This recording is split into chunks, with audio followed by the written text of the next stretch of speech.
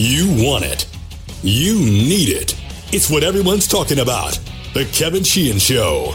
Now, here's Kevin. I'm here. Aaron's here. The show's presented by Window Nation. If you're in the market for windows, new windows, call before Sunday. You'll save big. 866-90-NATION or windownation.com. Tell them I told you to call. Guess what, everybody? Cooley's here. Woo! What do you got? And we start the show like we always did with what do you got? What do you got there, Chris? Oh, Kevin, I love you, buddy. Here's what I got. 7,000 messages on Twitter and text and everywhere you can imagine saying, get on the Kevin Sheehan podcast already. And I'm on it. Yeah, you are. Hopefully this isn't the last time, and we will update people on that because we don't have an update on that at some point in the future. But that was going to be my what do you got? This is true. This is not an exaggeration. Chris and I, over the last 2 months now, it's been about 2 months, have received tens and tens of thousands of social media responses, emails, texts, everything, with one simple question, and that is, where did you guys go? Well, I'm here on the podcast. The question that I've gotten most recently from everybody is, can't Cooley just come on with you at least one day a week to do the film breakdown? And my answer has been, well, yeah, I want that to happen, but it's not in my control. How have you answered that question over the last month? So you just made me the bad guy. I love that, which you can do. Listen, first of all, we're friends. Yes. So to anybody that thought there was anything between us, of course there's not. The logistics of everything that's went on over the last 3 months was not necessarily in either of our control, per se. Right. Right? Yes, it's not about true. you and I and what we want to do. Some of it's what we can and can't do. And yeah, dude, I'd love to be on every day and do the film breakdown. I miss it. I haven't really got to do it. I grade them. And then I just sit there and think, well, I got my grades. What am I doing this for? Well, maybe we can get to some of those grades here shortly. You know what? You brought something up, and I am asked this every single day, multiple times. And I'm not even talking about via social media, but people that I run into. And I just say, look, we are the best of friends. We have been for a long time now. Even before we started to do the show together, we were friends. And I miss doing our show very much, very much. This podcast thing, you and I have talked a lot about it. I've been doing it here for a while. I've been doing this podcast now for 3.5 weeks, and it's going well. You and I have talked about it a lot here over the last 3.5 weeks. I listen every day. That's very nice of you. I would love to be doing so much with you, and I miss doing that. But enough of that. Let's get to some things, and I'll start with this because before you get to that, okay. I would just say this: the off-air conversation is a much easier conversation as to what is actually going on. I know, but it's just if you're sitting down drinking a beer with somebody, this is exactly what's going on. It's not necessarily a on the podcast conversation. Right, but it's all good. I mean, it's all good, and we both miss it. I got to say this though, I can't tell you how much I miss your preparation, your creativity, your excitement for what you're doing. I mean, you give it to everyone every day at this point for the last 3.5 weeks, and you're going to continue to do that. But I don't want to say that I took it for granted, but you're amazing at what you do, and I appreciate it.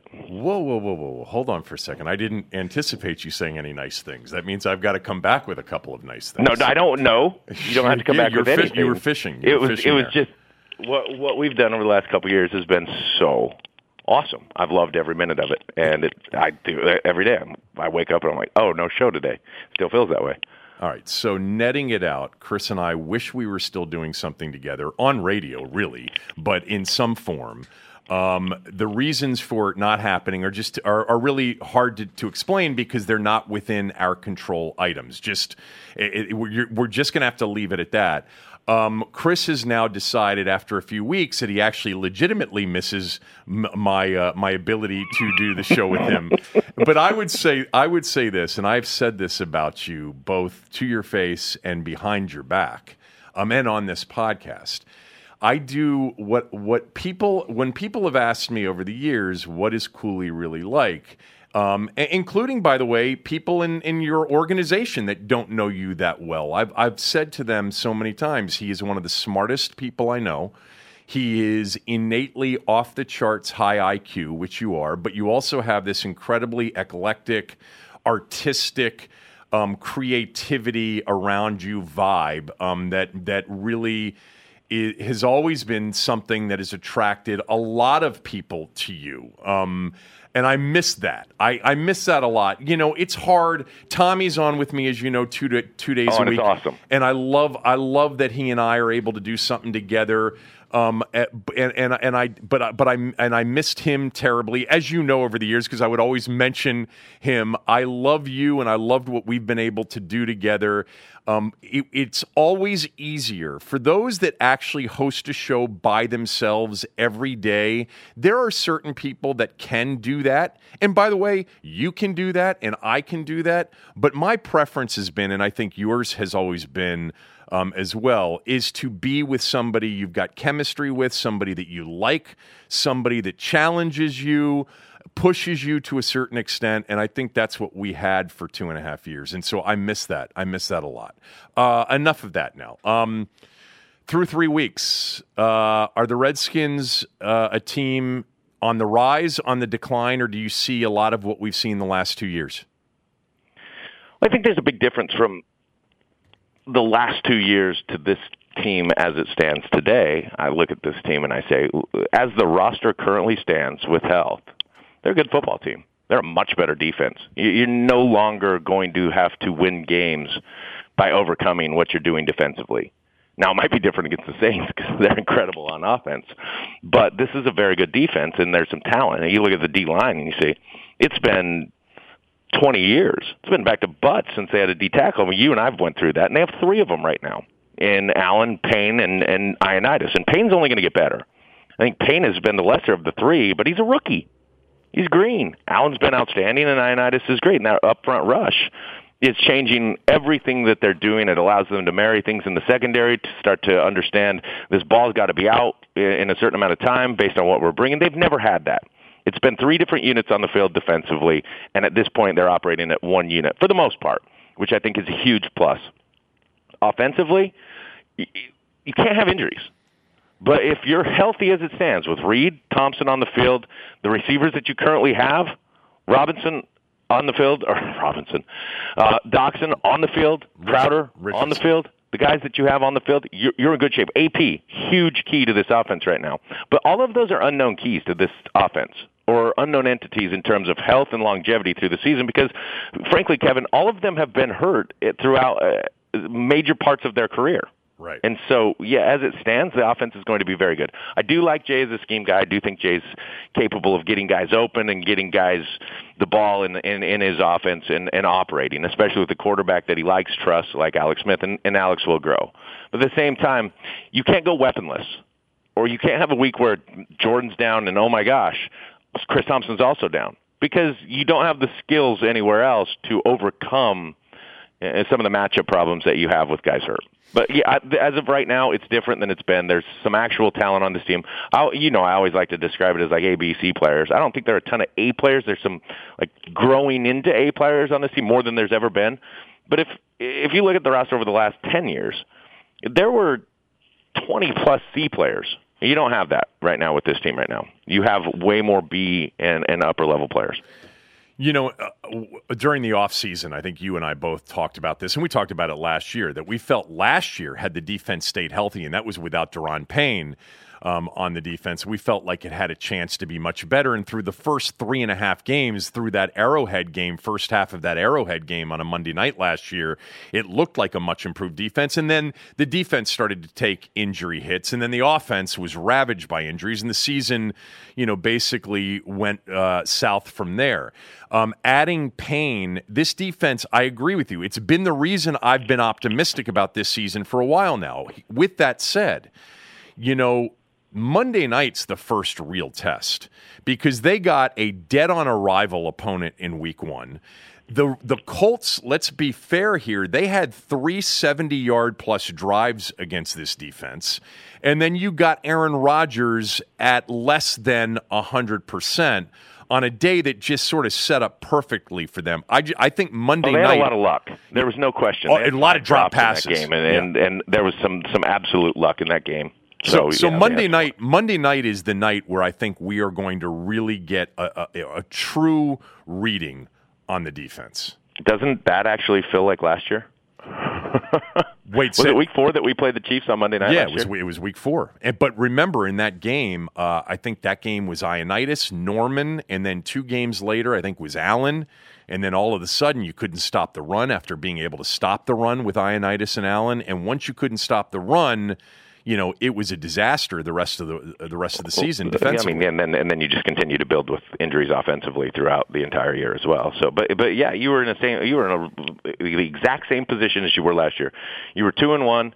You'd had a good performance against the Rams. Maybe a little like the Cardinals' performance, a dominant performance against the Raiders. And we said, and you're going to say this week, this is the true test.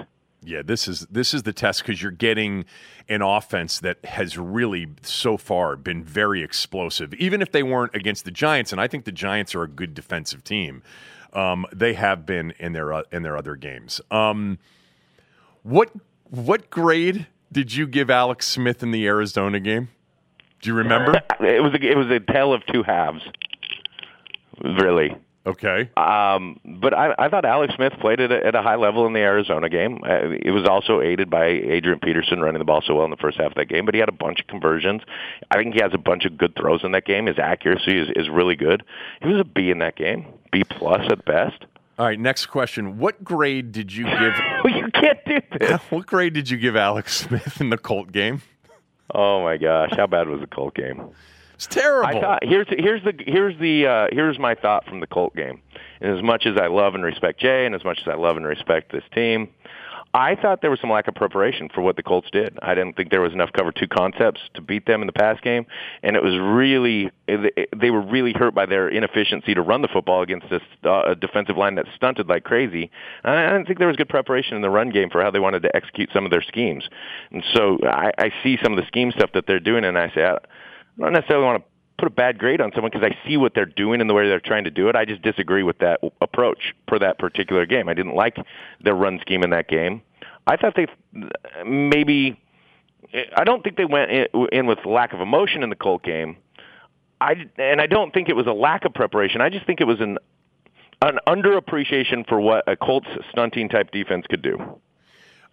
Okay, so in that Colt game, and I know what you're saying because we've had this conversation before, but I want to do it with you on this podcast. I felt like watching that first half that Jay and Alex just weren't in sync because they should have been playing easy pitch and catch, 6 to 10 yards per chunk, throwing underneath against soft zone coverage, by the way, just like Jay and Kirk did together very often over the last couple of years when teams were sort of in that type of defense. Would you chalk it up to, look, it's still early between Alex and Jay and they've got to develop this chemistry and this rhythm and get into sync? Or did they just whiff on what should have been executed against that soft zone? I think it was, if you think back to that game, think of how creative Jay was trying to be. And I also think of how creative he was early in the Arizona game as a play caller with all the motions and all the things that they were doing and some of the jet sweep stuff and the cute things that he was doing. Like to Crowder on the first play of the game. Yeah, which was the second most yards from scrimmage of any play in that game. But I just go back and I look at that game and I say 4 plays punt, 6 plays punt, 5 plays field goal, 3 They didn't get into. I think they had some good stuff planned as they got into some of their drives, but I don't think he was able to get into some of those drives. And on the other side of the ball, Indy did a very good job controlling the ball in the first half of that game. They had a drive where they ended up throwing a pick, but it was 7 plays into a drive, I think. They had a touchdown drive that was 8 plays. They possessed the ball, and although they weren't an offensive juggernaut, they controlled the ball, and we didn't. I don't think the Redskins necessarily got into what they truly wanted to build into as a game plan. I think there was loose ends throughout the entire game and nothing tied together. There was no rug to tie the room together. Nothing. And personally, I don't know if they ran the ball better had they given it to AP more in the game, because I don't think they were really ready for what that stunting defensive front did. But honestly, Kevin, they showed you a two-shell the entire game. For most of the game, they showed you a two-shell, which means you had two safeties deep, and that is an advantageous look to run the football, and you should have been able to pound the football early and often throughout that game. But I still don't know what they had if that would have been the case. Yeah, the rug just had a terrible design in that particular game. There was nothing tying the whole thing together. It just didn't match any part of the room. Bad colors. Terrible colors, terrible just overall design. The interception that he threw in that game on this podcast, I said I didn't think it was his fault. I thought Jordan Reed cut his route off, and I thought he was actually contact. There was some contact beyond 5 yards. I didn't put that on Alex. Did you? No, I didn't put it on Alex in any way. He also had pressure up front, so he couldn't work the front side of the concept he wanted to work as long as he needed to. And I think Jordan was surprised by the contact and was not expecting a ball because of the contact, because once he was contacted, he wasn't necessarily open, and Alex was looking for an out. And the worst-case scenario should have been that's a broken-up pass. So Alex Smith in the Indianapolis game was what, in the C area? Yeah, he's definitely in the C area in the Indy game. How did he play against Green Bay? What kind of grade would you have given him had you been doing a radio show with the film breakdown for the Green Bay game? Well, again, you're looking at a tale of two halves of the game. I thought the first half he played on fire. I thought he made big throws. I thought he was an A in the first half of the game. I don't even think it's a debate. And then the accuracy to allow guys to run after the catch, even the early ones that he threw to Reed, you're looking at saying that those extra yards, that ball being on the right shoulder is so key to that. And he made some huge throws in that game. The Richardson throw was awesome because he's getting hit as he lets that ball go. If he's not getting hit, Richardson's 5 yards behind the secondary. But that's a big-time throw with pressure in his face. In the second half of that game, I thought it was Alex Smith being more conservative than he should have been. I think there were some RPOs early in the second half of that game where he chose to give it to the back, where he probably could have made throws. He had things available. They had concepts that were built and diversified from their early RPOs in that game. And they, again, they're a team to me that struggles if they don't get 3 or 4 plays into a drive or 5 plays into a drive. They don't get rolling on a drive. I think that there's, especially with the lead, a little bit too much of a conservative attitude. And I don't know if that's Jay or if that's Alex, but I will tell you this, buddy. Saints are a team that's capable of coming back from a 2-score deficit, and I don't know, let's call it with 5 minutes left in the game. Yeah, like so you better 15 stop. Down. You better not say, let's just hold them. You better continue to score points in that game. So it's sort of an A and a C, so a B grade for the Green Bay game. But when it's hard to say C because how many plays did they have in the second half of that ball? So and how many plays? You know what I mean? And how many plays were run plays? Right. I'm messing with you, obviously, to try to get the grades on Alex Smith. But here's one point about the second half of the Green Bay game that I noticed, tell me if I am correct, that Green Bay started to send more pressure, which did a couple of things. First of all, it kept Chris Thompson in the backfield more than I think Jay Gruden would have wanted him to stay back there because they needed him to block the extra man or two on the pressures. And I thought that Alex in the second half with pressure sort of got out of the pocket too quickly and ended up sort of giving up on plays. Your thoughts on that? Yeah, and first of all, I thought Green Bay did a good job in the second half of the game with pressures that weren't actually what you would consider pressures. Bringing 2 backers and bailing defensive linemen in that game isn't necessarily a pressure. True. Like you go back to the first half on a big completion he made to Jordan Reed on a 3rd down over the middle. It looks like it's a pressure. Chris Thompson has to stay in and pick up the frontside linebacker, but he should have just slid his line. It wasn't. It was a 4-man rush, and so Chris doesn't essentially get out. But behind it, they zone blitz behind it, and Clay Matthews really has no business being in the zone behind Jordan Reed or in front of Jordan Reed. He can't play that ball. So yeah, they kept Chris Thompson in with some creative pressures. But honestly, Kevin, if it's not a 6-man pressure, you should be able to find a way to get your back out. And so you have to figure out how you want to slide your line, how you want to scheme things up, because they're going to start to see more of that stuff. They're going to see more stunts. And some of the ETs, TEs with backers coming from different locations. And if it's a 5-man pressure, you should be able to block for 5 for 5 with your offensive line. That's essentially getting your other 20% of your eligibles out is what you're trying to do as a scheme offensive play calling mindset. How can we get Chris out in the game plan? Yeah, they did do a good job. My biggest concern, and this is what I think you'll start to see more than anything else, is can our receivers beat man-to-man coverage? And if Jordan Reed is not in the game, right, why would you not play man-to-man on every single snap? Right. I think Doxson has struggled to separate from coverage. I'm not convinced yet, if I'm watching tape, that Richardson's going to smoke me in man-to-man coverage. And Crowder's a guy that you really have to worry about. Vernon's a guy that a lot of people can cover man-to-man. Even safeties don't really – he's not a natural separator. So my biggest concern would be this group of receivers. Can they truly beat man-to-man coverage? Because if they can't, then it's a problem. And right now with Jordan not playing more than 60% of snaps, you should see man-to-man coverage a lot. Right. Well, if they can't, then – as has been the case recently, certainly last year without Garcon and Jackson, you have to have Reed and Thompson and Crowder on the field, or you're really limited skill-wise what you can do. But back to the Green Bay game, one thing you do have to be impressed with is the way they beat some of the softer zone coverage in the first half of the game. Right. If you're Green Bay and you just watch the Colt game, saying to yourself, like, let's just play a soft two shell and soft quarter shells. These guys ain't beating zone coverage at all. And the Redskins did have a good plan and did execute against zone coverage well in that game. And the Packers, they also did adjust. So it's the growing curve of Alex knowing his receivers where they're going to be. It's the growing curve of Jay knowing exactly how to call things to fit Alex in certain situations. I think there are adjustments they've been making through the first couple weeks that I've been impressed with. Like I just said, the Green Bay adjustment in the first half. They beat soft zone coverage. They didn't the week before. Is Adrian Peterson's start to the season sustainable? Yes, no, maybe. Well, Let's go maybe. Well, what's your gut feel? His ability to run the football sustainable the way he's running the football. Yeah, if he's healthy, there's no question about it. Look at what he's done. What's been most impressive here's about what's most impressive about Adrian Peterson. Let me give you an individual play. I think it was a 41-yard carry. It's duo, Kevin.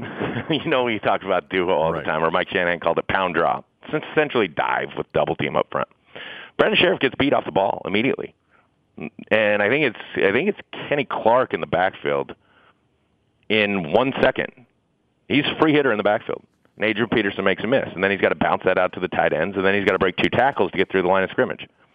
That play was designed to get -3, and if he makes Kenny Clark miss, essentially that should be a 1-yard gain. But it's Adrian Peterson that makes it a 40-yard gain. And, oh, by the way, he carries 2 Packer defenders at the end of the play for 8 yards. That's what a healthy Adrian Peterson can do. If he's banged up, can he do that? I don't know. Can he stay healthy? He's sure working hard, and that's the thing that I've been impressed and that everyone here talks about is, and you want to know one thing about AP, he will work. But also he's 33, and he's had 1 trillion carries in his career, and it's harder, as everybody in the world knows, to what do you call it? to overcome injury or battle through injury. Right. Or be resilient to getting better on a faster. Look, if I sprained my ankle when I was 22, I felt better in a week. If I sprained my ankle today, it'd be a month. If you sprained your ankle today, you wouldn't play basketball for the next 4 months. You'd sit and eat ice cream on your couch every day. That's what's been happening. I'm out with a back injury right now. I'm sure you are. But maybe call Tiger Woods and he can tell you how to treat that. Well, we've had long conversations, Tiger and I have, about our back injuries and surgeries. What you just mentioned something that, of course, was a major issue with you over the years, and that is that duo play, the pound draw play. Really, for most of it, it's just the dive play where they just hand it off to the running back and he tries to run it up the middle, and it seemed to have generated an average of -1 over the last 3 years. And Jay would tell you, no, I think the play will work pretty good. We just need a running back. So yeah, he's right. Is he right? You know how many 2 yards or less carries AP had in Green Bay? 1, and it was a -2 on an outside zone, which was poorly blocked and poorly run. They had 1 negative carry in that game. How are the tight ends blocking? Better. I think better. Vernon was not as good in the Green Bay game as he'd been in the first couple games. I'd been really impressed with his hand placement, with his ability to stretch some blocks out in the first couple games. I think there was some letdown there in the Green Bay game. Jordan's been better, but Jordan's not asked to block very much. I'm fascinated by this Jordan Reed thing. What, the snap count every game? The snap count every game. Yeah. I don't know why he even allows himself to come off the field. I feel like Jordan has enough say. If he were to go in and talk to Wes Phillips or talk to Jay and say, look, I know I can play more. I can't see how they would say no to him. And if he blocks just a little bit better, and there's some easy things. By the way, that's why I like zone run, because it's way easier to block, especially for tight ends, if they just step properly. You don't have to drive them downfield. You don't have to hold them for a long time. You put Jordan on the backside of a zone. Now, let me paint a picture for you here. You know that little weak side zone run where Trent Williams doesn't have anything next to him. It's just him on an open edge, and he just mauls the defensive end, and we get outside. Put Jordan on the backside of that play and say, just get in front. That's a creative, easy way to get Jordan involved in the run game. And, oh, by the way, if you can't do that, let's go with a little Sean McVay fly sweep action to Jordan's side to hold that defensive end for 1 second longer. I think that he should be in more, personally. Yeah, I don't see his snap count increased in the Green Bay game, and Jay said that they were sort of just easing him back into it, that they didn't want to rush it. So hopefully after a bye week, we see him in there for as many snaps as at least some of the receivers that are producing nothing. I'd like to. You hope that, but we've never seen that. I know.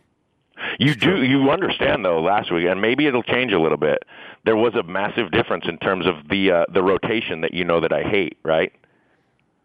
Ziggy Hood and Tim Settle didn't play a snap. Oh, yeah, right. They didn't play one snap. You had your best players on the field for the majority of the time, which was... If I own a football team, granted, if I'm coaching a football team, it's one thing. But if I own a football team and I spend my first-round pick on John Allen, and then I spend my other first-round pick on Daron Payne, and I get a guy like Ioannidis who can really, truly play, I'm going to walk in and I'm going to say, they're playing. I paid them. I drafted them. I took your word on what you wanted to get them for. They're here. They're playing. Yeah. I don't want to take anything away from what a guy like Tim Settle could be. I don't want to take anything away from what Ziggy can add, but he's not Jonathan Allen. And so if Jonathan Allen isn't tired, isn't hurt, he's on the field. End of story. End of story. There's a bench, and players can sit on the bench if they're not good enough or as good as the other players that could be on the field. I'm looking at this right now. In the Green Bay game, Allen played 65 of the 69 defensive snaps. Payne played 64 of the 69 defensive snaps. Meantime, Ioannidis played 18 of the 69 snaps. So he rotated less in their nickel package. And you did not have Settle or Hood play one defensive snap in the game. They played some special team snaps, but not one defensive snap in the game. Well, they'll be all the fresher if something happens in Week 8 and they have to come in. Yeah, they should be. Who's played really well so far, either side of the ball, that you've been blown away, impressed with, and who has struggled that you are concerned about? You love Monte Nicholson, and other than he's missed some tackles that I don't think he should miss, he has been very good. He's got red line to red line speed as a safety. I think he reacts really high as a free. I think he does a nice job mirroring and matching route combinations. He's been very impressive, in my opinion. I can't say enough about what Monte's done so far in the secondary. Fabian Moreau is another guy who, and maybe has benefited from a couple of drops, but we were so worried about Kendall Fuller, and Fabian Moreau has stepped right in, and I think done a very good job in the slot, being able to stay with guys. He's not, I can't even remember the names, but the nickel position has been a train wreck over the past 5 years, and I think that was the concern. He's not blowing coverages. He's not out of place. He's not in the wrong spots. If he's beat, it's on a man-to-man route where he's just a tick behind. I can deal with that all day, buddy. So I've been impressed with Fabian. I think he's done a nice job. Also, Dunning, I think, has done a pretty good job coming in. Maybe one play last week where there was an out and up and he got a PI. He didn't need to put his hands on the receiver, but he was still in good position. He's just saying to him, don't put your hands on him. You're fine. Everything was fine there. So I've been impressed across the board with those guys. I think the biggest concern, if you want to be concerned right now, is some spots on the offensive line. You would say, Rouillet probably is a better guard. You think so? Than he is a center. He's a natural guard, but I mean, he struggled at guard last week. Well, how did Tony Bergstrom do it at safety? Todd. He didn't How'd play Todd do? Oh, that's right. His real name is Tony. I was actually thinking that I got the wrong name. He played 0 snaps of safety this week, so he was fine there. That's good. You asked me how he did at safety. He didn't play. How did he do at center? I thought he was consistent. I don't think that he's ever going to drive a guy off the ball. He's in the pass game. The center's kind of the scan guy, so it's not often that they're going to have the one-on-one matchups. If I were playing the Redskins, I would go one-on-one with Bergstrom every snap. Sheriff, I think Sheriff's got something. I think he's played better. I think he can play better than he's played through the first 3 weeks. I think he's a good enough player that he should never miss a block. I think he's a good enough player that he shouldn't give up pressures. I do. I think he's better than he's played. And so, we've done this over and over. Is he hurt? Is something wrong? Right. I know he's battling through some stuff, but is it really that bad? I think his technique's got to improve a little bit. And then defensively, you want to get some outside pressure, some more outside pressure. And I don't think that Ryan or Preston has played poorly. They've been close a few times, but I just don't see either of them as a natural off the edge win right now guy. Right. But not to say that I would bet you right now. I would bet you Ryan Kerrigan still finds a way to end up with 10 sacks, and I would bet you Preston Smith still ends up with 7+ sacks. They're still going to get their numbers. They're still going to get those plays. You're going to have a harder time trying to chip outside and bang outside with tight ends and receivers when you have the inside pressure that you've had. Why not move Zach Brown outside on third down, on obvious passing downs? He has the speed. He can't to rush? To rush. Well, can you cite any plays where you saw Zach Brown beat a tackle in a pass rush situation? It's not an easy thing to do. I think he has I think he and Nicholson are the two fast guys that actually it shows up. Like, it's obvious how fast both of them are. And we've seen him rush, not necessarily from the edge, to your point, but we've seen him be an effective rusher against Seattle last year, against Philadelphia on Monday night last year. Well, let me play coach for you for a second here with this. Do it. I think Zach Brown's more of a liability in coverage, and that's why you see him coming out. And my name recognition is so bad. Who's 40? Harvey Clemens. Yeah, that's why you see Harvey Clemens go in. You like that? Harvey Clemens. Yeah. So if I'm going to give you a Zach Brown rush tendency on any pass situation, Zach Brown's in the game. Here comes the blitz. And if you bring Zach Brown, who are you going to drop if you wanted to drop anybody? You can't drop Ryan. You can't drop Preston. They're not good drop guys. I'm just looking for somebody with some speed that can actually pressure the quarterback. Here's what you need. You need exactly what you got. Harvey Clemens was in on 19 snaps in the Green Bay game out of 69. Yeah, and it was all nickel pass situations. Right. Because they like him in coverage. What about McPhee? McPhee has flashed once or twice in the first 3 games. It's funny. I don't necessarily love Pro Football Focus, but they have him as like the highest pressure per rush of anyone in the league over 25. Do they really? Because I made a note on him twice that when he's been in the game, there's actually been a difference watching him rush the passer versus our two outside guys. All I want from our outside guys at this point, with the interior pressure we're getting, is keep the quarterback in the pocket. Like, I don't want Aaron Rodgers scrambling outside down the sideline because all he had to do was step up a little bit because Ryan Kerrigan took a hard upfield angle, and now we allow an outside rush. It's so funny because you always say, or I used to say, interior, let's just push the pocket and you allow the outside guys to turn the corner and get there. I think it's a little bit the opposite for us. I think it's let's just control the edge and let our inside guys win. Right. Like the push the pocket, we might be a better push the pocket from the outside and let our inside guys create the pressure.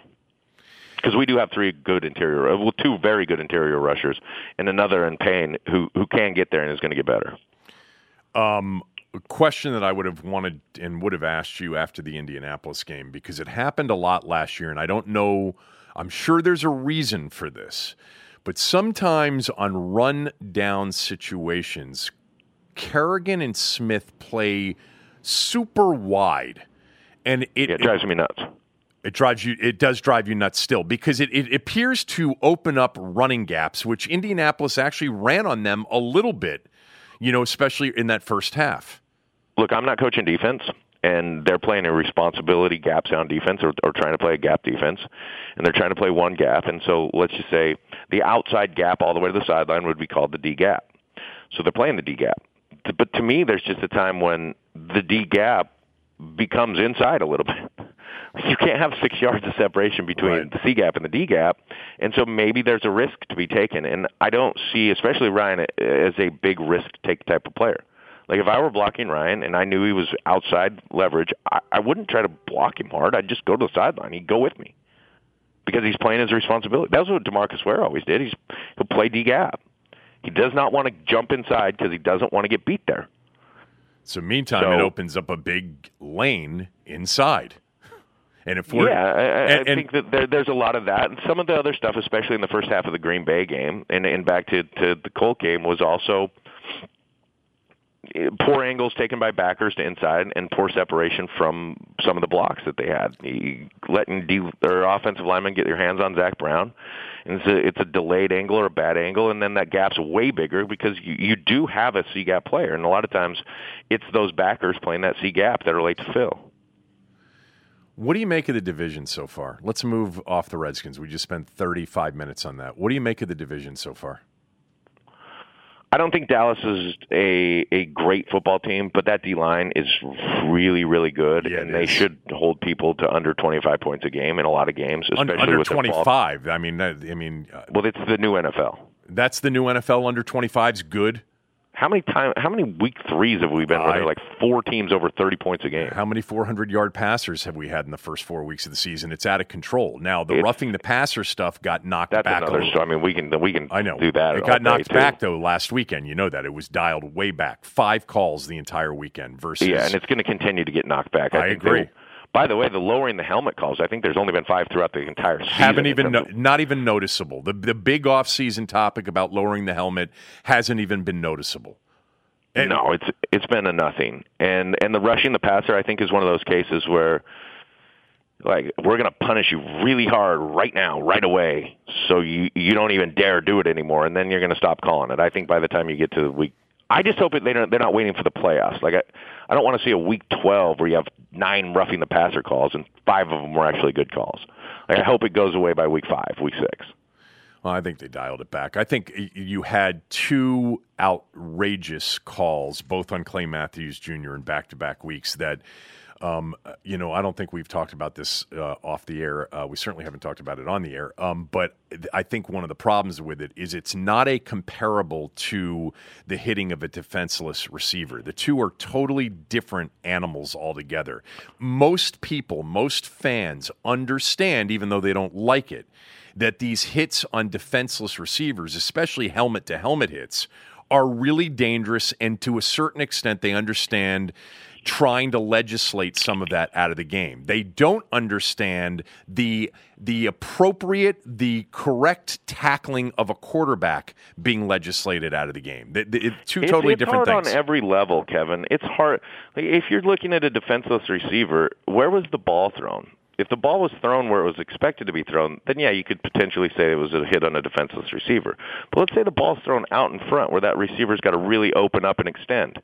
The DB can't determine where the ball was thrown. Put that on find the quarterback. I'm not saying that there isn't debate there on the defenseless receiver hit and trying to legislate that out of the game. All I'm saying is that it's completely different than what we saw in back-to-back weeks with Matthews Jr. sacking a quarterback, hitting a quarterback right after he had thrown the ball in a completely legal play. And people, fans, consumers of the sport, don't want the sacking of the quarterback taken out of the game. And that's essentially what people were left with after those 2 plays is like, well, what's next? Are we going to literally put flags or yellow jerseys on the quarterback and not allow sacking of the quarterbacks?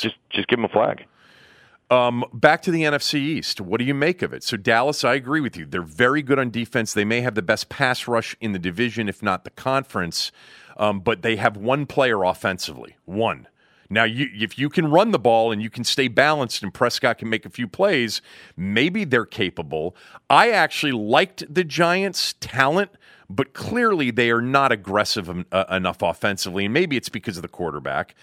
What do you think about all three, the other three teams? And the Redskins' position just on Dallas for a minute. We've been doing this forever. I think Dak is an okay player, and as I watched the Cowboys play over the last 3 years, their offense hasn't evolved. It's so simplistic, and it's so simplified, and there's a reason for that.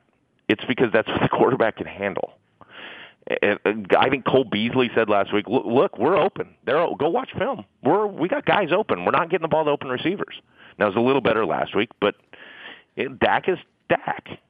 He needs a big dose of run game, and he needs to complement that run game with him running the ball. Yes. And he's good in play action. But by the way, when you're running the football, everyone's good in play action. So if you can have that, then that's fine. I think they're hurting from not having a guy like Dez Bryant, and I think they're hurting a little bit from even not having a guy like Witten, where you can rely on a guy. So offensively, I wouldn't be surprised to see Dallas have 5 or 6 weeks where they don't score 20 points. And so can they hang on defensively? They'll have to see. I think Dallas is mediocre, which means they're probably an 8-8 type of team. Things can change, but I don't see them with a ton of talent offensively. What do you think about the Giants? The Giants have Eli Manning playing quarterback right now, who I think looks like he is playing old man softball. When anybody that ever played softball, you got to the realization where you had to place the ball now. Like, you had to just try to hit it where they're not putting their rover because you can't smash one out in the field. Eli Manning's got a place when he actually lets the ball go and when he knows he's getting hit. And I don't think he wants to spend more than 3 seconds in the pocket. He looks like his brother in the last year that Peyton had in Denver, and I think he looked like that last year as well. So I think there's some real concern with what Eli Manning's actually capable of, because if you give another quarterback that offense right now, look at the weapons. Oh, my God. They have Sterling Shepard's a good receiver. Everyone knows who Odell Beckham is. Saquon Barkley's been phenomenal. How about Ingram? Ingram's been out, but Rhett Ellison is actually a pretty good tight end in there for them, making some plays. So I think they have a group of weapons. They're better up front on the offensive line. I'm not going to buy that Eli Manning's going to torch me in any given game. And because of that, teams are going to give up 300 yards passing, but they're not going to be killer yards. So he'll get a bunch of yards passing, but you're going to have sacks, and they're going to punt a lot. What about Philly? Philly's in a hangover mode, and I don't think they're anywhere near as good defensively. I'm not going to quit on Philly because I think that they're a good football team, and Wentz is going to get better throughout the year. They've had a bunch of injuries. They got Alshon Jeffrey back. Ertz is still a baller. But they're not the team. There's not the magic that you saw last year at this point. And I think a big thing is people have been able to move the ball on them a little bit. I don't know. The insider trading thing was crazy, by the way, with Kendricks. Yeah, well, they just cut him, too. I know. He lost his appeal on that. But I think Philly's a 10-win team. I would have a hard time saying that they're not a team that could win 10 games. Now, if they have the injuries that they had last year, they're not going to be. They don't have the magic. They don't have that special thing about them this year. And isn't that amazing in the NFL? Same team. And didn't Fletcher Cox got hurt last week as well? I didn't see that. I didn't know. I don't know if he's out or not this week. But they lost a corner last week too. But by extension now, off of the last 3 minutes of conversation, do you think the Redskins can win the NFC East? I think they can. I'm not going to say that they're going to at this point. Are they the biggest challenger to Philadelphia? This is where it's really interesting. The Giants aren't, because they just haven't gotten there yet. They're 1-3. It's tough to battle back from that to win a division. Dallas, I just don't see it. So yeah, I'd say the Redskins right now are the biggest challenger. But this is a tough schedule, man. You got to go and play in New Orleans, and this is a test. You got to come home and you got to play the Panthers, and then you start playing the division. I believe if the Redskins can win the division games that they play, that they are a true challenger and can win this division. They can afford to lose a game to the Saints. They can afford to lose a game to the Panthers, but you have to beat the teams in the division. You can't be worse than 4-2 in this division. This may be one of those years where the 6 division games versus the other 10 that you play are super important, because maybe 9 or 10 gets it done. So if you can get 4 to 5, if you can get 5 of them out of the 6, you're in great shape in the division. Is anybody close to the Rams right now? No. The Chiefs, maybe. The Chiefs are terrible on defense. Terrible. Well, that's okay. Patrick Mahomes has 47 touchdowns through the first 4 weeks of the season. And my God, he looked good on Monday Night Football. Oh, man. Are you saying that because I went off yesterday on everybody inducting him into the Hall of Fame already? I'm not going to induct him into the Hall of Fame. Well, he looked good on Monday Night Football. I thought he looked good at the end. I thought for the first time through the first 2.5, 3 quarters, he looked rattled, he looked inaccurate, and didn't look that good at all. Von Miller and Bradley Chubb. I understand that. Defense. And why didn't Chris Harris continue to cover the tight end, Kelsey? Yeah. It's amazing. Because they locked him up in the first half. That was an awesome game.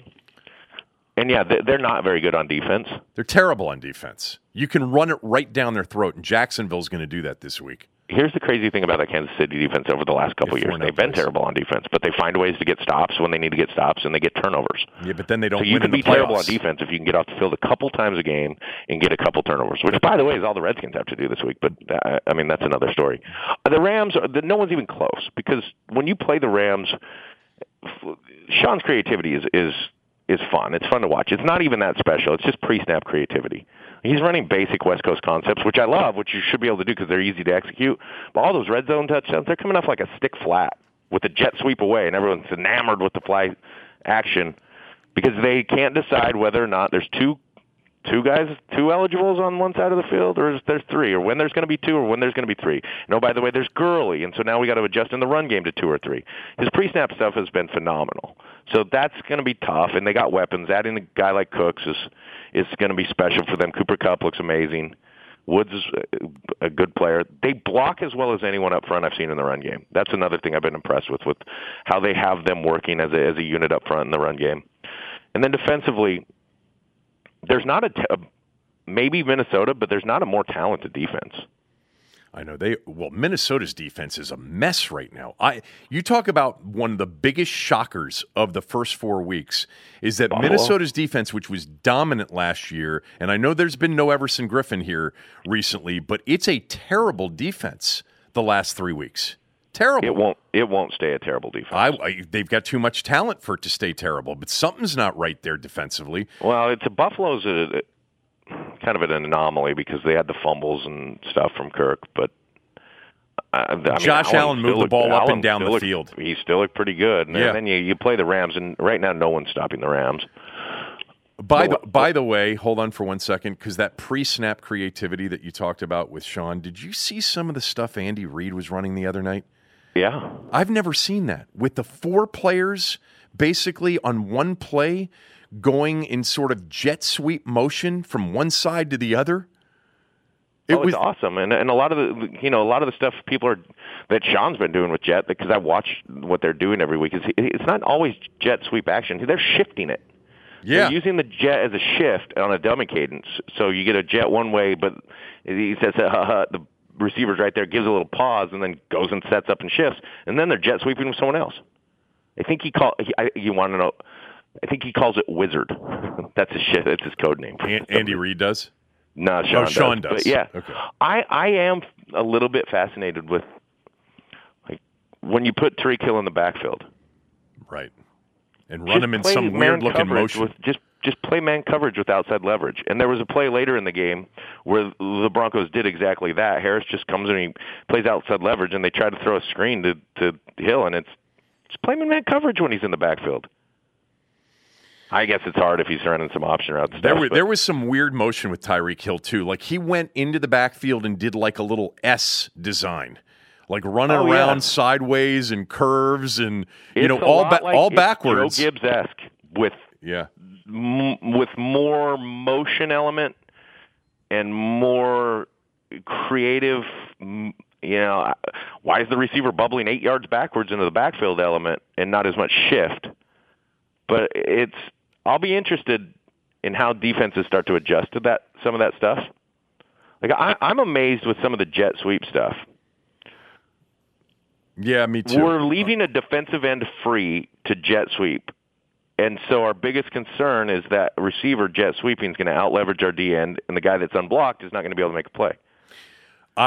You don't want to move him out so wide that he can't play the run, but just put him in a wide 9 technique and make sure that he doesn't allow the jet sweeper outside and then crash after that, or blitz inside of him and allow him to play that.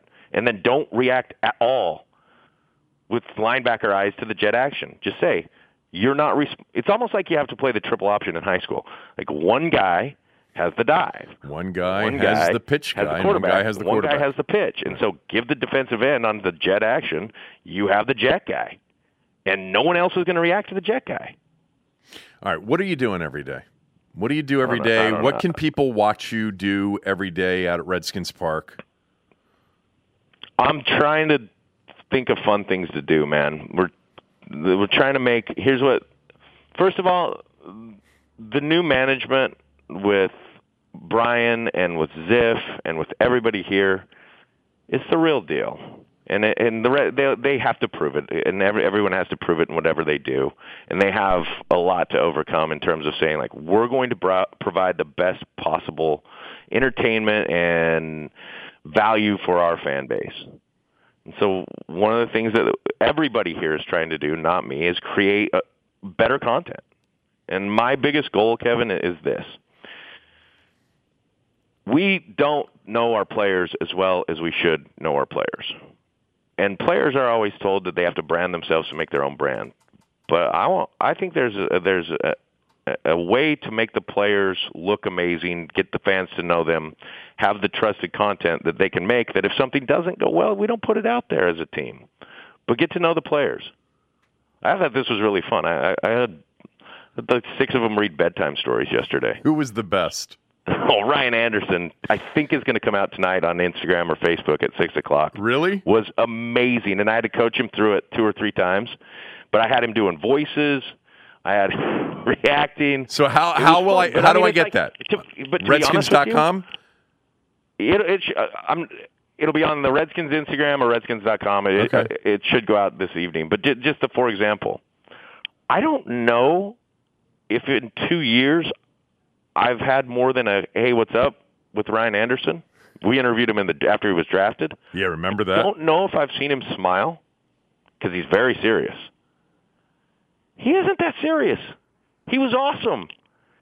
He's a great guy. I personally had a chance to get to know a player that I didn't really get to know. And I think there's so many sides of these guys that the team can show. And if you really think about what you cheer for in sports now, you cheer for people.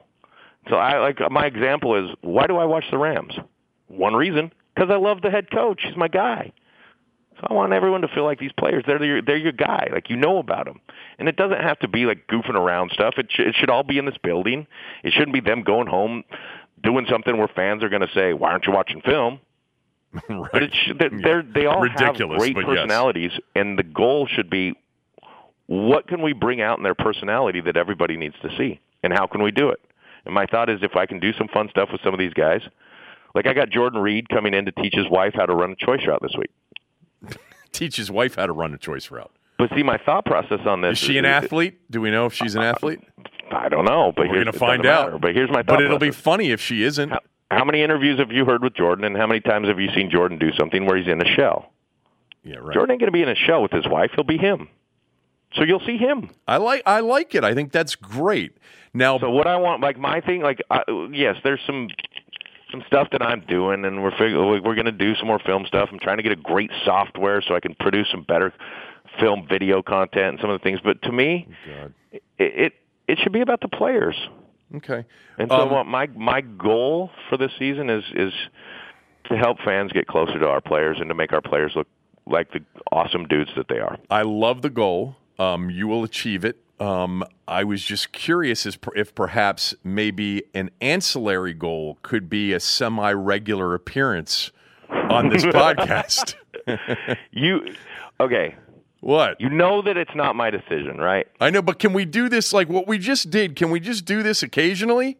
I think we can do it occasionally. There we go. That's all. I want to do it every day. Okay, I know you do. I know you do. And I didn't push and hope, and I don't think we made anybody upset.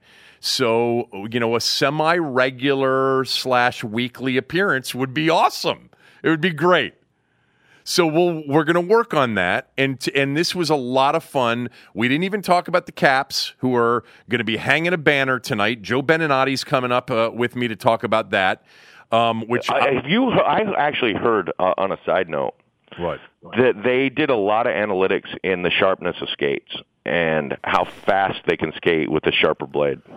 Well, look, there's no doubt that for the first time ever in their postseason, they sharpened their skates last May and June, and that was the difference. It was a total difference, and because of it, they were able to charge for tickets, which was great. All right, enough of that on a day, which, by the way, is a great day for them. Too. That's Todd Reardon, old Trotsy left. I'm not going to lie to you. What? I know. I'm not. I know. You knew There's Trotsy left. I am happy as I could possibly be to be dismissive of hockey. I know, but how much fun did we have, though, at the parade when we did the show down at the parade? That was actually really cool. I think hockey deserves a day. There's no doubt about that. You got to have a day of hockey. All right. I'll talk to you later. Thank you for doing this. It was fun. Thanks for having me, Kevin. Oh, that's so nice. I will call you later, and I'm glad we were able to at least sort of just nail down the possibility that this could become an occurrence again. I won't even say semi-regular. I'll talk to you later. See ya. Well, that was fun, catching up with Cooley. We do it every day off the air. It was nice to do it on the air, so to speak. Can you say on the air when you do a podcast? It's not live on the air, although we're looking into that possibility too. We may have some sort of live offering at some point down the road, but that was so much fun.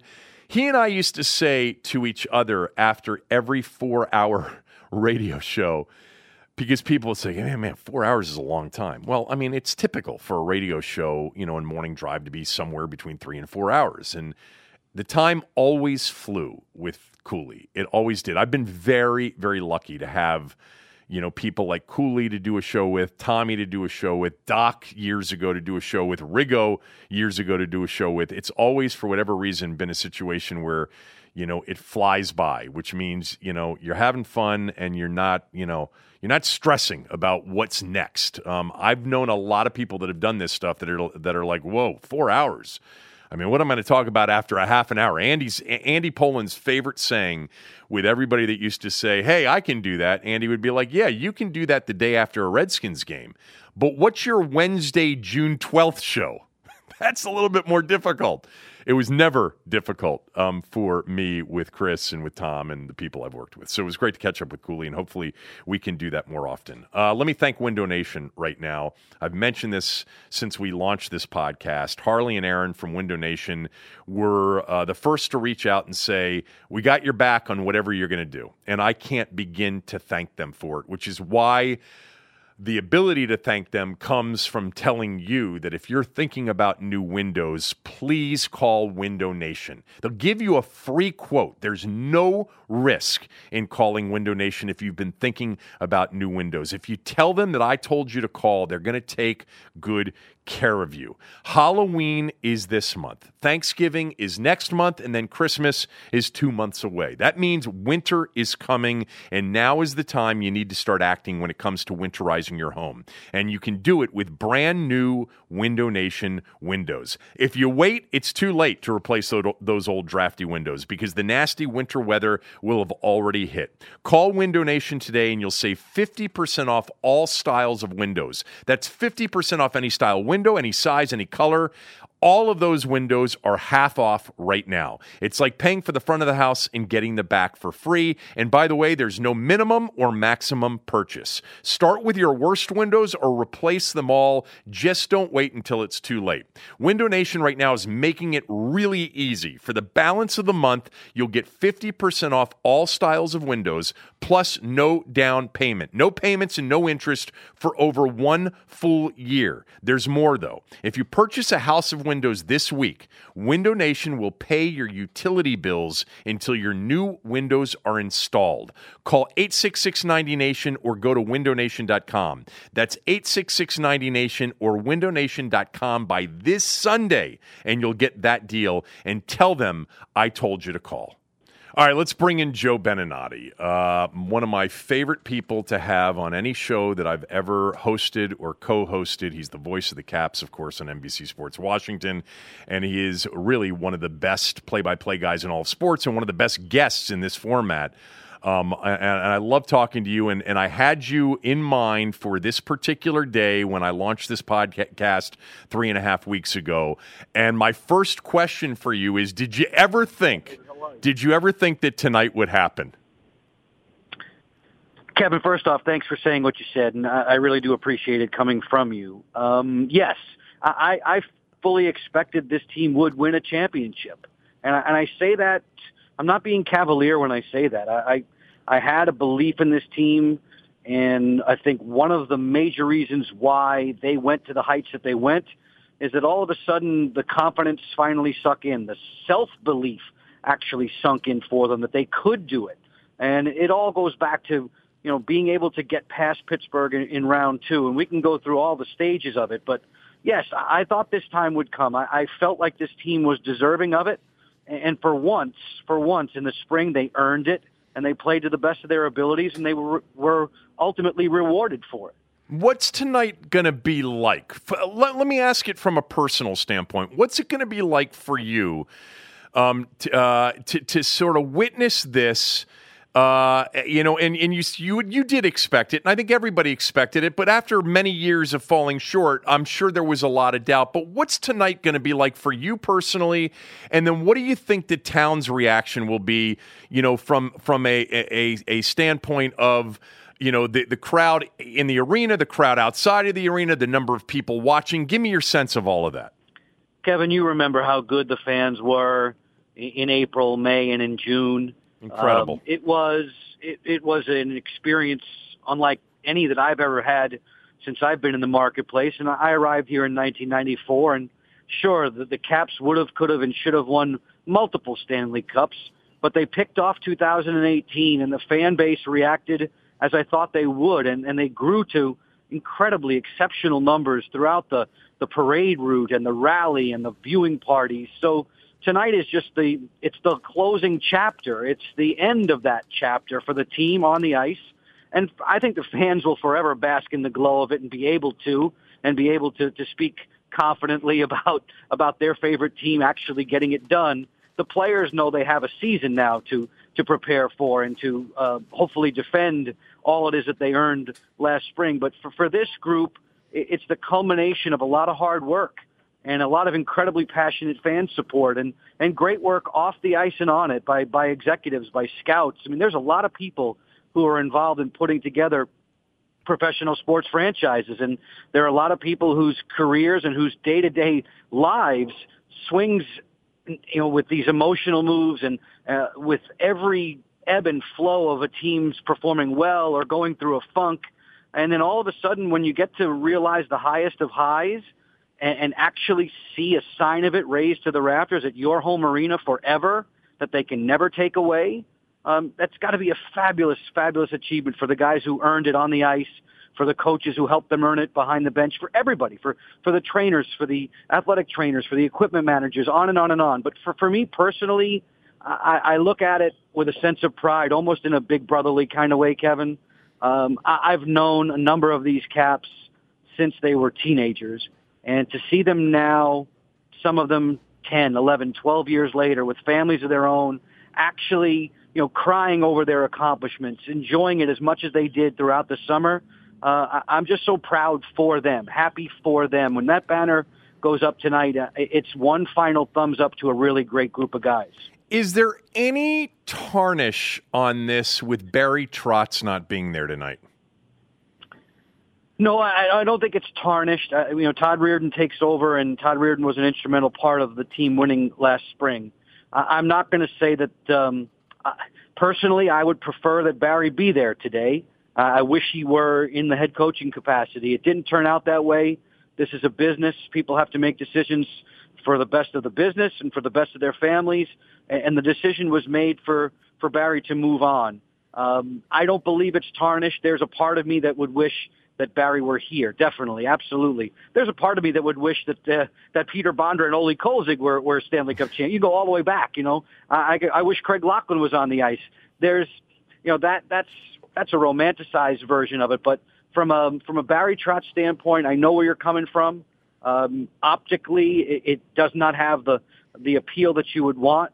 But I think the franchise is ready to make a seamless transition to someone that they really value very highly and whose relationships with the team are really sound, Kevin. This is a head coach who's doesn't have to introduce himself to this group at all. They know him extremely well, and as long as he remains himself and doesn't become something different as a head coach, and I don't think he will, I think they're going to get along extremely well. It is interesting. I mean, it's really a fascinating storyline tonight, the fact that the head coach, the guy that finally was the coach that got this particular franchise over the top, leaves after winning a title, is not, retained, however it is to be described. But I do think that there is an analogy here, and it's football season, Joe, but the Redskins potentially could have done the same thing with a guy that they valued very highly in Sean McVay, and they didn't, and they weren't coming off a Super Bowl win, and Sean McVay's tearing it up. And I think part of why Reardon's here is because there was so much respect for him, and the fear of losing him to somewhere else where he would become a head coach was a significant factor in this. Do you agree or disagree? Oh, absolutely, Kevin. And I would think that, Barry's departure may go back as far as to the beginning of last season, before the team was ever thought of as a Stanley Cup champion. When you made a a contract extension to Todd Reardon, to Blaine Forsythe, but you didn't to Barry Trotz, your head coach, or Lane Lambert, one of the primary assistants, you had almost played your cards. You almost showed them. And, that I'm sure bristled Barry. I know it did. And there were times early in last season, there were several times, Kevin, where we weren't sure that Barry was going to survive the 17-18 season, that there was going to be a change. There wasn't. And then as karma would have it, the team, everything worked so nicely late in the season. They got their game straight. They were able to overcome adversity in pretty much every round. And then, look at this. The guy that we didn't extend just brought us our first championship. But to me, I think a lot of the seeds could have been sown a long, long time ago that, no, Todd, we want you here. We're developing you here. We have high hopes for you in the future. We're not going to let you interview outside the organization. I think the organization knew what they had in Todd, and now it's Todd's turn to show them. None of the 18 experts on NHL.com, or so-called experts, are picking the Capitals to win the East. In fact, only 5 of the 18 predict them to win the Metropolitan Division. Do you agree with that sort of preseason forecast? I've seen it from time to time with other squads that were very formidable Stanley Cup champs. I don't necessarily believe in a lot of the indicators that I've seen so far, that I've read through, some of those polls and power rankings that you've sorted through. I think the Washington Capitals are a much better team than people are giving them credit for. Those experts are giving them credit for. But I can firmly understand why the experts believe it will be difficult for them to repeat, just because it's a fact of life. But to me, I think this Capitals group has a little extra special motivation. They have been so often compared, rightfully or wrongfully, and held up as a measuring stick to the Pittsburgh Penguins. And the Penguins were the first team in almost 2 decades to actually go back-to-back. Washington spoiled a potential three-peat for them last year, knocked them out in the second round. So the Caps are going to sit there and I think to themselves will say, okay, we have to prove we're as good as the Penguins, then we'll go back and make another Stanley Cup run. Most people would sit there and tell you that it's so difficult, both physically and mentally, Kevin. I was behind the scenes for those 8 months. I know exactly how much it took out of these guys. It would be remarkable if they were to do it back-to-back. It hasn't happened, prior to Pittsburgh. It hadn't happened since the late 90s with Detroit. Pittsburgh was trying to do something in winning 3 straight that the Islanders hadn't done since the 80s. So we're talking about different leagues, different types of performers, but an incredibly taxing 8 months. It's 8 full months. And they're not looking at it like that, but I know for a fact, Kevin, that they are speaking confidently about getting back there and getting the chance to defend it. if not win it again. Tom Wilson, how, Joe, does he stay the physical force he has been, the important contributor he has been, and at the same time not miss games? Kevin, that is a fabulously tough question to answer, and it's one that I've been trying to wrap my head around for the last 48 hours, 72 hours since things went down on Sunday. It is going to be very difficult, and I have my fingers crossed as I'm saying this. I'm hoping that the league really doesn't come down extremely hard on him today. I haven't seen the news if it has already broken. I haven't seen it either. Seen it. So, but I have a bad feeling, Kevin, that it's going to be significant. And I'm hopeful that they're going to let Tom play in October. I'm not so sure that they will. And that's upwards of double-digit games. Well, that's more than the 6 that some have predicted. No, Kevin, I got a bad feeling. Okay. I just do. And I have a feeling that I have defended Tom Wilson a lot in the last 2 seasons, 3 seasons. I think the world of him. I don't think he's a dirty player at all. He checks ferociously, but he does so cleanly. But the problem is, you're going to hear the oxymoron when I say this. It's a clean hit to the head. There's no such thing. You cannot get contact with a player's head. You just can't do it. And Tom has to remove himself from those situations, or at the very least minimize those. I don't know what got into him on that particular shift. And yes, we can blame the player, Sundqvist, for cutting laterally, head down, but this is not a dirty elbow. This is not a forearm. This is not late, but it is a shot to the head. And the league, and it is the absolute textbook hit that the league is trying to remove. And now here's Tom, who is disciplined in the playoffs, who is disciplined at the start of last season for a preseason game infraction. I hope that the league is not going to go out of its way to make an example of him, but I have a feeling that this time the penalty is going to be extremely significant. Thanks for the time. I know you're busy today. Tonight's going to be quite the spectacle down there, and it'll be a lot of fun to watch. I always appreciate catching up with you. I'll talk to you soon, Joe. Kevin, my pleasure. Let's do it again soon.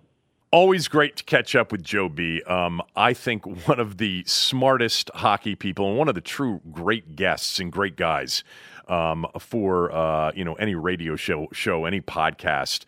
Joe's great. Tonight should be a lot of fun to watch. I'm looking forward to seeing that banner hung, to see Alex Ovechkin and teammates celebrating. And the Tom Wilson thing, as of this recording, we don't know what the suspension will be.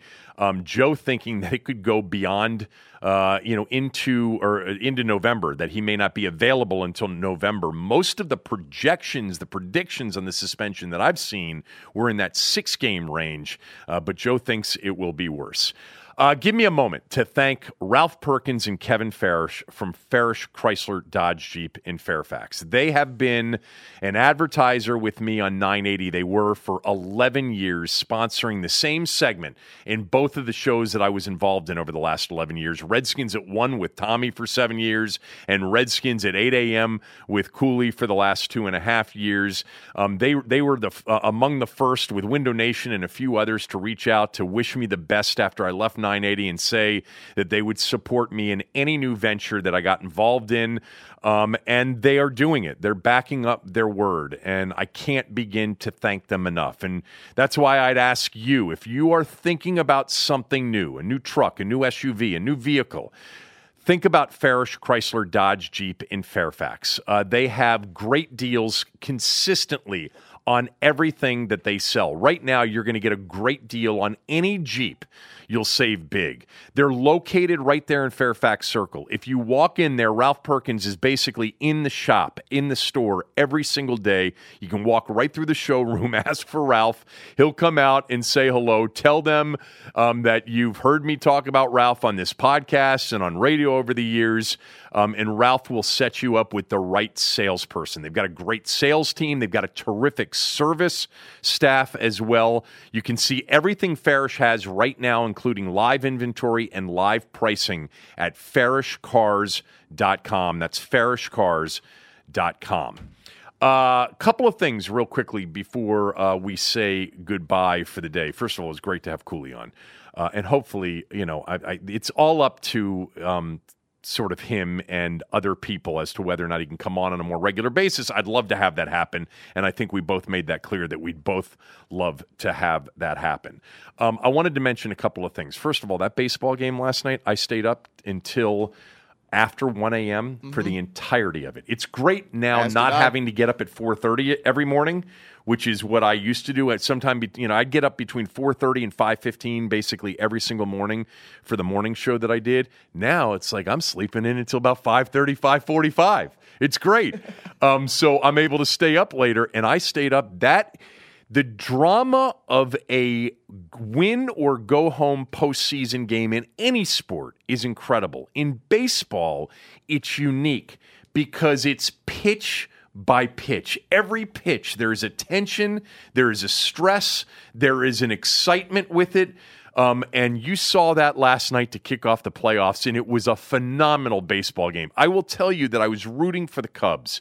Why? Because I wanted to see Daniel Murphy. I wanted to see Murphy be in the postseason for a longer period of time. He's a clutch player. He's a great player. And he had opportunities in that game to come through and didn't necessarily, although he had a couple of hard-hit balls. But that was a great baseball game. So I'm looking forward to watching tonight, even though I actually will be very focused in on the whole Caps celebration. I think that's going to be fun to watch. But A's-Yankees in a win or go home game after the season the Yankees had of 100-plus wins, and they may be out after one game. Did you see what the A's are doing tonight? They're starting all their They're going to go with their relievers. They're going to go with that, analytics strategy of not worrying about when you pitch guys, but you take your best guys and you pitch them early, and you worry about everything else later. You don't worry about starting with your closers and your setup guys. That will be interesting to watch as well. Another thing I wanted to mention real quickly, Neil in Rockville, the legal contributor to every show I've ever been on, and a good friend, and now the official legal contributor to the Kevin Sheehan Show podcast. He sent me a text yesterday, and I never thought of it this way. And I'm going to bring it up with Tommy tomorrow, and we're going to discuss this tomorrow with Tom. But he said about the conversation about the owner's involvement with Doug Williams on the Adrian Peterson workout. Remember that Doug Williams on 980 with Doc said that he was sort of taken to the woodshed and scolded a little bit by the owner and Bruce Allen for not telling them that he was bringing in Adrian Peterson. And Neil sent me a text and he said, look, when you bring in somebody with Adrian Peterson's recent past history of being a convicted child abuser, okay? And he's right. You've got to bounce that off the owner. I didn't even think of it, nor did Tommy. We didn't even think of it in that context. And that is smart, and it makes total sense, and I get it now. Now, Doug didn't specifically say that as why he was, reprimanded to a certain degree for not telling the owner and Bruce Allen about bringing in Adrian Peterson. But I get it now. You're right, Neil. You're 100% right. In that particular case, I don't put that on anybody as over-involvement, or getting too much involved again in the owner's case.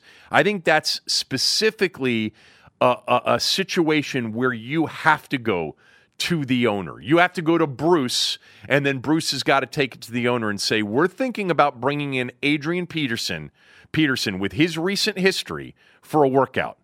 Is that okay? I think that makes a lot of sense to me. I do. The one other thing I wanted to just mention real quickly, Cooley pointed this out in our conversation, and I made a note of this. I didn't pick up on this, and this is why I miss, having daily conversations with him. And I do have at least every other day conversations with him. They're just not on the air. And this hadn't come up in any of our conversations. But Tim Settle and Ziggy Hood didn't play one defensive snap in that game. And Deron Payne and Jonathan Allen played 64 out of 69 and 65 out of 69 snaps against the Packers, respectively. The rotation of those interior defensive linemen did not happen like it has happened. And I said to Chris, well, that's keeping your best players on the field. I'd like to see that. I'd like to see that more with Jordan Reed, and he agrees with that. And he made the comment, he said, well, if I owned the team, that's exactly what I would do too. I should have followed up by asking him, was this some sort of mandate from management to play their best players more? I will say this, it's the right strategy, ultimately. And, right now, defensively, Allen and Payne and I think Foster and Brown and Nicholson and Swearinger, these are the guys you've got to have out on the field most of the time. You've got some young, talented players defensively that are going to make a difference this year if they can stay on the field. Just something that I wanted to bring up real quickly. We are going to eventually move into a new studio. That may happen here any day now. We're still using Tony's studio here at Chatter. Jennifer Streets and Wisconsin Avenue Northwest. Great food, great place to come watch games. Come watch the Caps game down here tonight. Come watch football here tomorrow night. Football all weekend long. Plenty of high-def screens, etc. But we are going to move into a new place. And I wanted to mention that if you live in the Bethesda, Chevy Chase, or upper Northwest D.C. areas, and you don't want a long commute, and it's too hard to get work done from home, I urge you to check out Launch Workplaces in Bethesda. They have flexible and affordable private office solutions so you can get work done. It's a beautiful new space right over in the Fort Sumner area of Bethesda off of Sangamore Road, which is right off of Massachusetts Avenue. So if you live anywhere near that area and you've been looking for something outside of the home to get some work done, this is a great spot. They have beautiful new furnished offices, conference rooms, co-working desks with high-speed internet, complimentary drinks, a cafe. Parking is free. Access is 24/7. Go to launchworkplaces.com to find out more today. You can also call them at 240-800-6714, 240-800-6714. Thank you, Aaron. Thanks to Chris Cooley today. That was so much fun. Thanks to Joe Beninati. Have a great day, everybody.